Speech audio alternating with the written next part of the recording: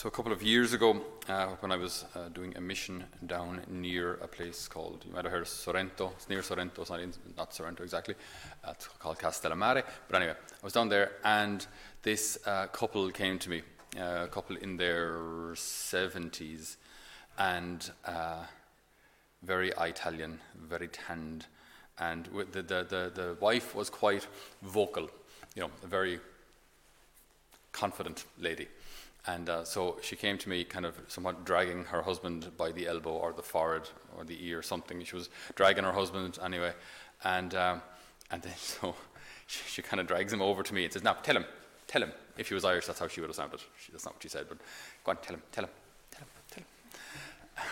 And he looks at her and he goes,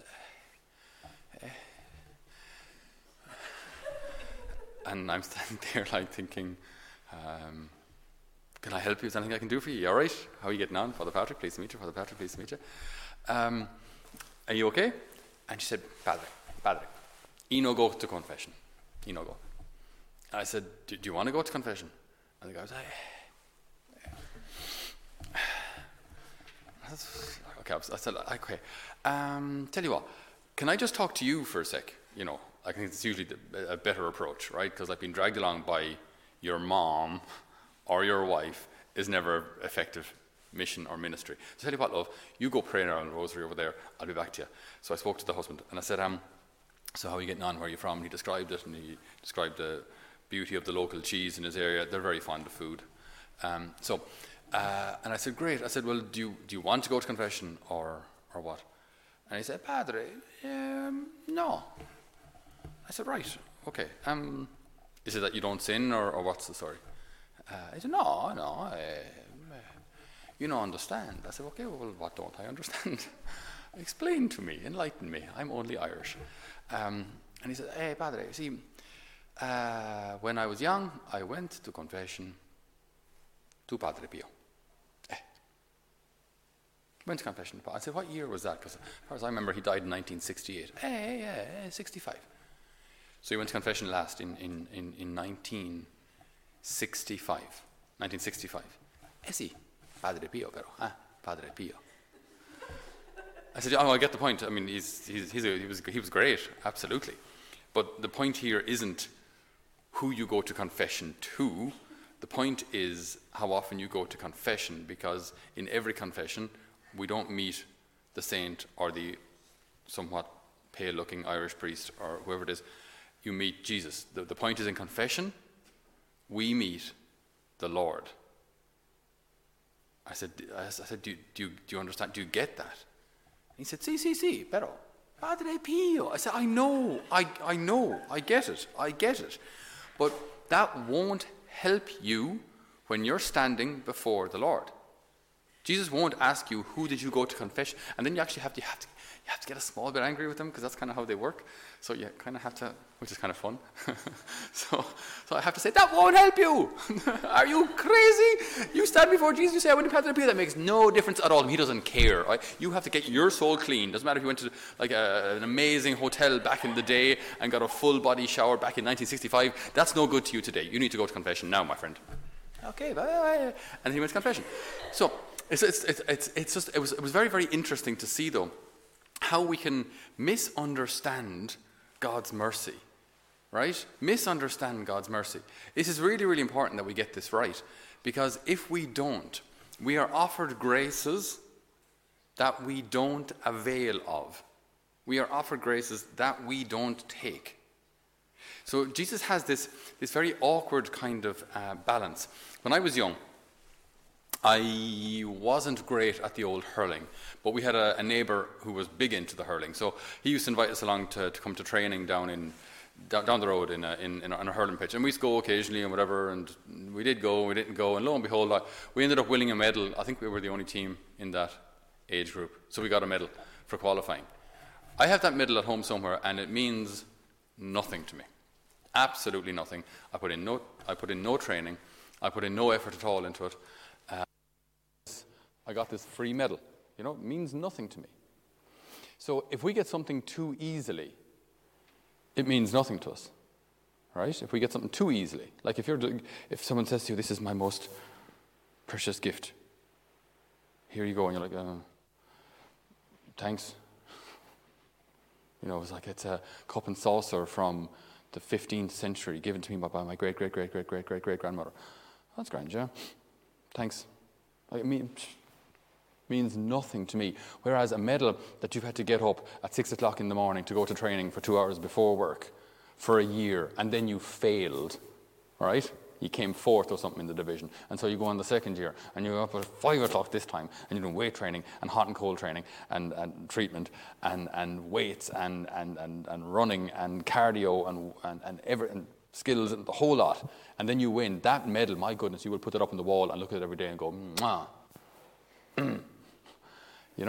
It means something to you. So God has this, because he knows our minds, he has this balance to maintain. If he gives his grace too easily, we'll take it for granted. Yeah, go to Mass, don't go to Mass, get Holy Communion, don't get Holy Communion, whatever.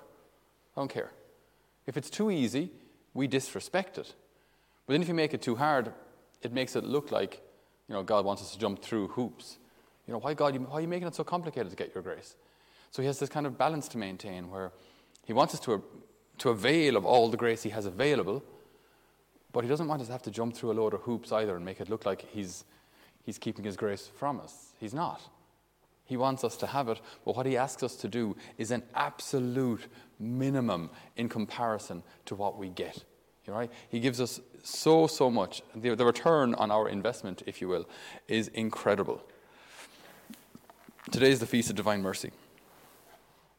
And Jesus tells us in the diary of St. Faustina, this amazing Polish saint from the last century. On that day, the very depths of my tender mercy are open. I pour out a whole ocean of graces upon those souls who approach the fount of my mercy. The soul that will go to confession and receive Holy Communion shall obtain complete forgiveness of sins and punishment, otherwise known as a plenary indulgence.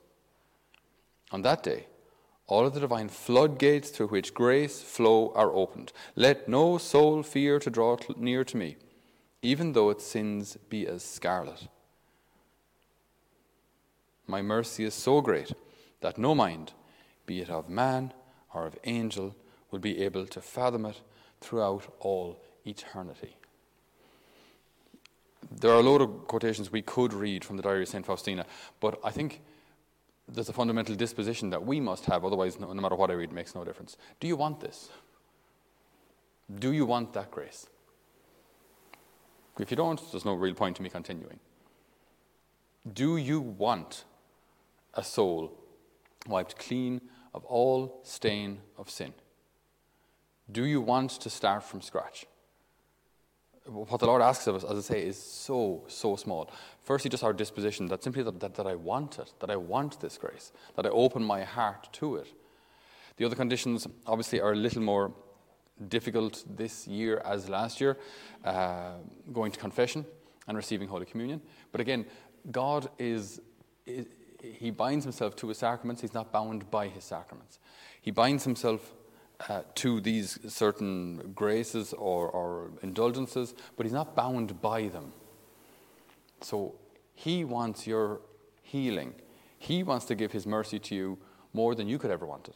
So the Lord won't allow himself to be bound by the circumstances that we find ourselves in if it's no fault of our own.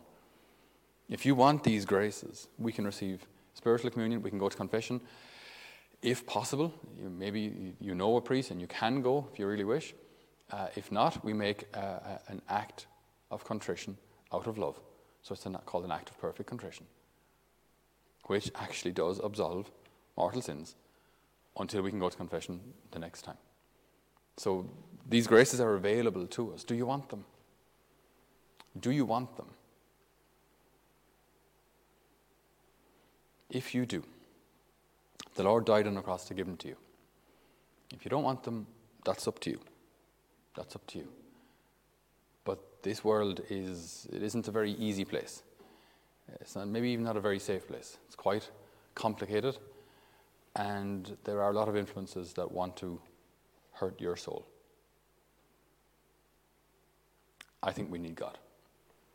I think we need divine help.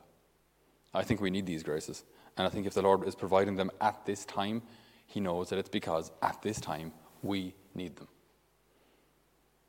So if we open our hearts and souls to the grace of this incredible feast day, we can start again. We can start afresh. And we can let this Easter joy and these Easter graces flow into our hearts, flow into our pure souls, that we can recognize who the Lord is: love and compassion. Amen.